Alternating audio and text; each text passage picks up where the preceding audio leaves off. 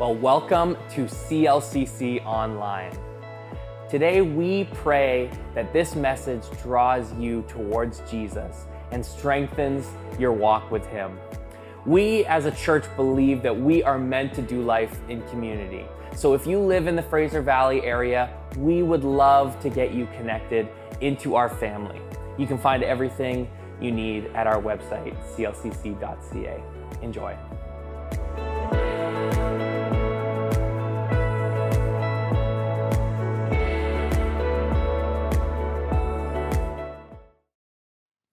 When we first planned this series, Pastor Jim was supposed to share today on Ruth chapter 2. But on recording day today, he got sick. So he asked me to jump ahead a week and do Ruth chapter 3. So don't worry, if you think that you missed a week, you haven't. This is just being recorded and being spoken on out of sequence. We hope that you come back next week to hear Ruth chapter 2. Over these next few weeks, we're going to be unpacking the wisdom found in the book of Ruth and seeing where we can apply some of the principles to our lives. Now, if you haven't read the whole book yet, I would encourage you that you could do this during your quiet time. It's only 4 chapters long, and you could probably read it under 10 minutes. It'd be great for you to get a feel for the whole book and give you insight to what we're talking about over these next few weeks. The book of Ruth, the book of Ruth has been described as a brilliant work of theological art. It has been known to be well put together. If you've read this story before, you may have seen some similarities of these middle 2 chapters, chapter 2 and chapter 3. The author puts a lot of symmetry in the story. At the beginning of both these chapters, we see Naomi and Ruth making plans. In chapter 2, they're making plans on how to get food. And in chapter 3, we're going to see the plan of being made on how to get Boaz's attention. Then in the middle of chapter 2, we see Ruth on the farm talking to Boaz, gathering food. And then in chapter 3, we see Ruth on the farm again, talking to Boaz again, but this time seeing if there would be some interest in marrying her. Then both of these chapters, they conclude with this rejoicing. In chapter 2, it's because there is food to eat. They don't have to be hungry. In chapter 3, there's rejoicing because Boaz commits to do his best to marry Ruth. The author was quite brilliant in putting this whole story together. Now, throughout this whole story, the main voice is told from the perspective of a narrator. I think that the narrator invites us to reflect the question of how God is involved in our everyday lives, how he's involved in the situations, the good and the bad ones. In the series, we're going to be talking about getting fresh starts in our lives. Now, if you weren't here last week, this might be like you're coming in in the middle of a movie, so maybe we're going to catch you up just a little bit. In week 1, last week, we met 2 of the main characters of our story. Their names are Ruth and Naomi. Now, Ruth was married at one point to one of Naomi's sons. Now, tragedy hits this family, where all the men in their family have died. Now, they didn't have the social systems to help out widows in that time. And if you didn't have kids, you wouldn't have the support of a family. And many of these women would have ended up homeless without a family, maybe ended up on the street just begging for food and for money. Back then, there were no jobs for women. So Naomi decides to head back to Israel to be with her family. There, she had someone to take care of her. Naomi encourages Ruth to go back to her people, but Ruth decides to be loyal to her mother-in-law and goes back with her to Israel into a whole new world for Ruth with new traditions. She's leaving her old friends behind, her old ways behind, her family behind, and she's getting a fresh start. Now, one of the things to note as we read this story is that God is not a visible character in this story. He actually never shows up. In a lot of the Old Testament stories, God shows up at the end to save the day, performs some miracle to get someone out of trouble. Part the Red Sea, get someone out of a fiery furnace, but not here. Now, there isn't even a prayer recorded in this story for him to save anyone. The story gets laid out just as the narrator sees it. Now, although God isn't a main character, some of the characters mention him, but we don't hear what God is thinking or even see the plan that he might have for any of these characters. We may not see God or hear from him, but we know that God's providence is at work in every scene of the story. God is weaving together the circumstances and the choices of all these characters. Now, they might not be able to see this while this is happening, but in hindsight might see where God was at work. Now, Naomi thinks that God is punishing her, but actually the whole story is about God restoring her family, and he's doing this through Ruth, a foreigner. For Jewish literature, the Jews would like to be their own hero. But here we see Ruth, this foreigner restoring this Jewish family through her boldness, her loyalty. And this is what brings healing to her and Naomi's life. It brings a fresh start. Now, in next week, in chapter 2, we'll see how Naomi and Ruth find food at the beginning of the harvest. And back in chapter 2, we were introduced to the third main character of the story, and his name is Boaz. Now, Boaz is a rich farmer who just happens to be Naomi's relative. Now, what we learn of Boaz is he's a man of noble character. He notices Ruth in his field harvesting the leftover grain, and this was something that all the farmers practiced, where they left behind the edges for the poor to just harvest themselves. As he finds out more about Ruth's story, he shows some amazing generosity to her. He goes out of his way to make sure that she has enough for herself and his relative, Naomi. Now, Naomi and Ruth find out that Boaz is their family redeemer. Now, I know this is a unique word. We don't say that anymore. It was a cultural practice. But what it means is that if a man in the family died and left behind a wife or children, it was the family redeemer's job to marry that widow, buy her land, protect that widow, take care of her children, or give her children if she didn't have any, just to keep that family line going. So let's pick up our story this week in Ruth chapter 3, verse 1. Now, you can turn there now in your Bibles, or you can always log on to your YouVersion apps. Now, if you're on the YouVersion app, you can actually find our message notes there. Just hit the More button at the bottom right corner, and then Events tab, and you should be able to find a pin at the map of both of our campuses, either at Aldergrove or in Abbotsford. But this is where we are going today. This is the bottom line. God is at work in our lives, whether we know it or not. God is at work in our lives, whether we know it or not, whether we can identify it or not. So let's pick up the story this week. Ruth chapter 3, verse 1. One day, Naomi said to Ruth, "My daughter, it's time that I found a permanent home for you so that you will be provided for. Boaz is a close relative of ours, and he's been very kind by letting you gather grain with his young women. Tonight he'll be winnowing barley at the threshing floor. Now do as I tell you. Take a bath and put on perfume and dress in your nicest clothes. Then go to the threshing floor, but don't let Boaz see you until he has finished eating and drinking." Now we see Naomi and Ruth make a plan. They are making a plan to get Boaz to notice Ruth and maybe get help from the situation that they find themselves in.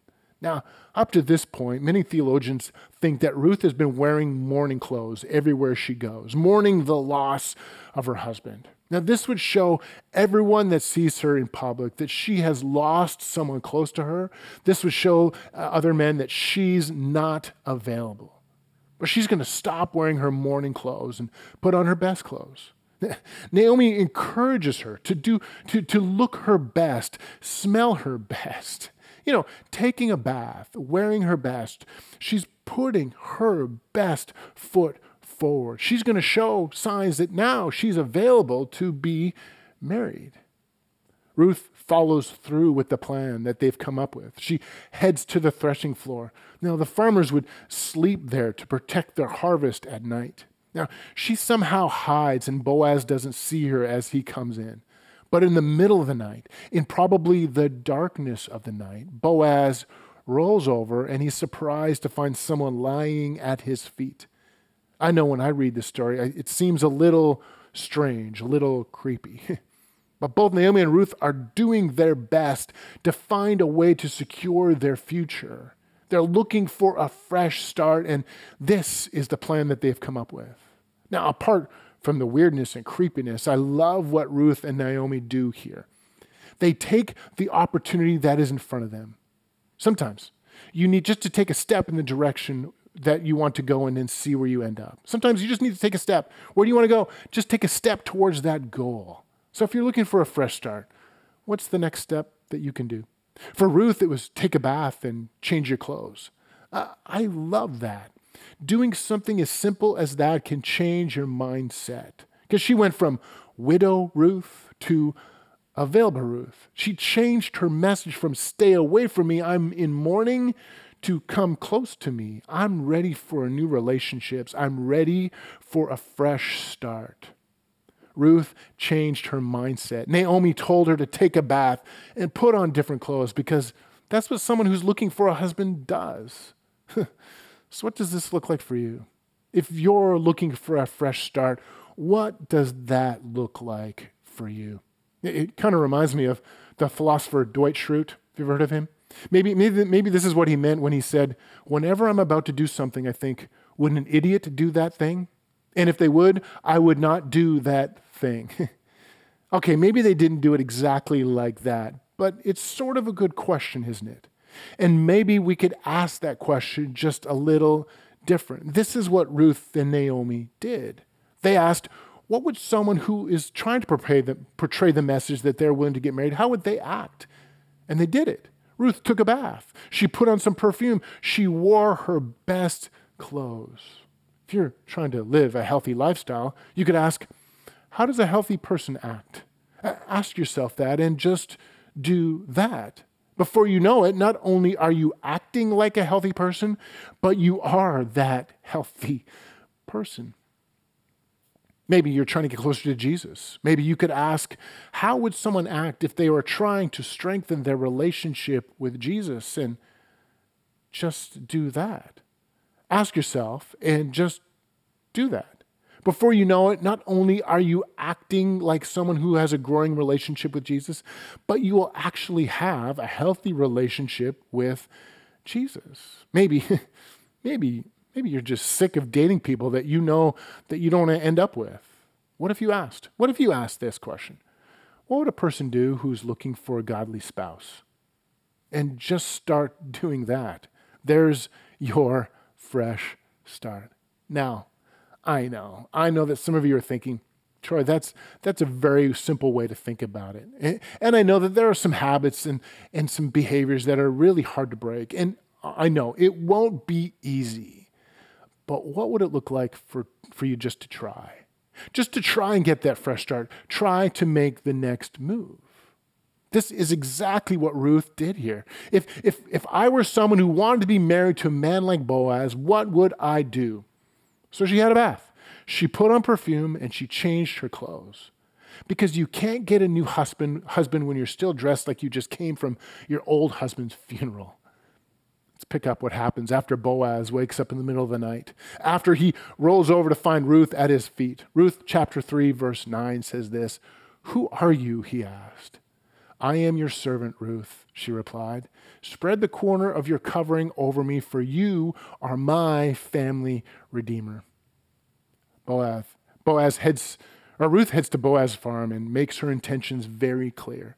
She boldly asks Boaz to redeem her and her family, protect her family, in essence, marry her, help her keep her husband's family line going. Boaz is amazed by Ruth's loyalty to her family and calls her a woman of noble character. It's actually the very same term that the author calls the woman in Proverbs chapter 31. So now Boaz and Ruth come up with a plan. Boaz mentions that there is another family member that is closely related, more closely related than he is. And Boaz is going to check to see if that person wants to redeem her and her mother-in-law Naomi. Now Ruth is to wait until the next day when Boaz will approach the town elders to see if the relative that is closer will redeem them. But I love this. I love that Ruth takes a huge risk. Because what if Boaz says no? Ruth didn't know what Boaz would say or do. But I love that she asked, because even a no would give her clarity. Sometimes I think we can be paralyzed with analysis. For some of us, we love researching endlessly. Google is our best friend, and we can get overwhelmed with different opinions. This expert says one thing, this expert says something totally different. And sometimes the more you look into something, the more you get overwhelmed with the options and you end up doing nothing. There were other men in that town that Ruth could have married, But Naomi and Ruth didn't overanalyze the situation. They took the opportunity that they had. The door that was open for them right then was Boaz. So they took a look. They asked the question. They took the risk. So if you're in the middle of a huge decision in your life right now, take the information that you have right now. Now, you can even do something that Naomi or Ruth didn't do. You can pray about it. Talk to some trusted people in your life. Take all the information and then do what you think is best and believe that God will work through your decision. And if you fail, if you get a no, remember that failure isn't final. I remember hearing a story of one person in a huge company losing $1 million on a deal and immediately was called into the boss's office. He'd figured that he'd be cleaning his desk out shortly after this meeting, and then he'd be looking for another job. The fact was, this guy lost the money not because he was dumb. The deal just went bad. It just happened. The boss looked at him and told him that he hoped that he had learned a few lessons during this deal. The guy told the boss that he was surprised he wasn't getting fired. The boss looked at him and said, "I just gave you $1 million education. Why would I waste the wisdom that you got from that?" I think the bottom line is we need to learn from our failures and the no's that we get along the way. You know, I've learned that you can learn almost as much with a no as you can with a yes. What if Boaz said no? That was the risk. But if it was a no, she was given the gift of clarity. That direction with Boaz is not the direction to take. Then she could check out another path. Another path might work out. If Ruth heard a no with Boaz, she would understand it's time to go down another path to find out what she was really looking for. A no for her would have been a gift. If you're looking for a fresh start, a new beginning, getting a no can be hard, can it? Especially when it comes to relationships or a new lifestyle. You may have your heart set on something. Maybe you've invested a lot of time into someone or even a project, and you get down that path and realize this is a dead end. Don't think of it as a loss. Think of it as a learning experience. You've learned that this is not the path for me. You know what I've come to realize? I would rather our high school students, when they graduate from high school, and for those who really want to continue their education but just don't know what to do, I'd much rather them go get a 4-year degree in something and then maybe realize after 4 years what they've been studying isn't just for them. I'd much rather them do that than spend the next 4 years asking endless questions, working endless part-time jobs that are going nowhere, wondering what they should do next, and then they come to the end of that 4 years not having any more clarity and being no further down the path than they were when they first graduated high school. Take the door that is open for you. Now, I know that after those 4 years, you might not be using your degree, but you will know two things. Number one, you have a degree, and that's not for you. Clarity is a gift. Maybe you're looking for a new job and you wonder if you should apply for that one that just popped up online. Well, what do you have to lose? Apply for it. A no brings clarity. If you get a no, you'll know that that job isn't right for you now. Keep looking. Keep going down those paths that you think might be what's next for you. You know, I think that this story of fresh start brings together God's will alongside of our human decisions. And it shows how God is involved in redemptive everyday work. This story shows how God is drawing people back to Him through the everyday events of our lives. You might be going through something right now and wonder, where is God? This story tells us that God is at work in our lives even when we don't see it, or maybe when we don't feel like we're hearing from Him. I'm so glad that I serve a God that knows what's best for me. I trust that He is working in the background even when I don't see Him. I'm glad to know that sometimes for me to get a fresh start, I've got to take a huge risk. I'm grateful that I get the no to many of the questions I ask, and that just gives me clarity. So how is God involved in your ordinary life? Can you see Him working? What kind of risks are you taking right now to get that fresh start that you might need in different parts of your lives? How are you learning when you get a no? How are you learning from some of the questions that you ask? Let me pray for you today. Father, we're so grateful for fresh starts. We're grateful for new beginnings. And God, I pray for those who might be discouraged today, that they just feel like they're getting nowhere. God, I pray that they might be willing to take a big risk and accept that no as just clarity to their situation. So Lord, I don't know what people are facing today, but Lord, I pray that you would just be with them, help them with their decisions, help them to continue to strive for that fresh start that you are asking them to do. In Jesus' name I pray, amen. Well, you might be watching today, and you might be wondering how to take that next step to follow Jesus, to get that clarity that you might be looking for.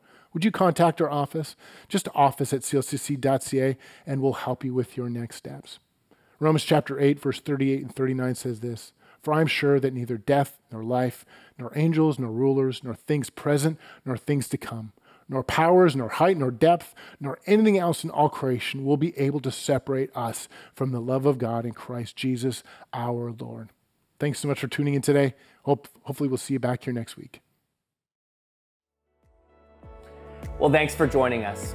If you are looking to get connected, we are one church in multiple locations. Our Aldergrove campus meets at Aldergrove Community Secondary School at 10:30, and our Abbotsford campus has 3 services at 8:30, 10, and 11:30 on Sundays. We would love to see you at one of our in-person gatherings. And if you would like to financially support us at CLCC, you can always give at clcc.ca/give.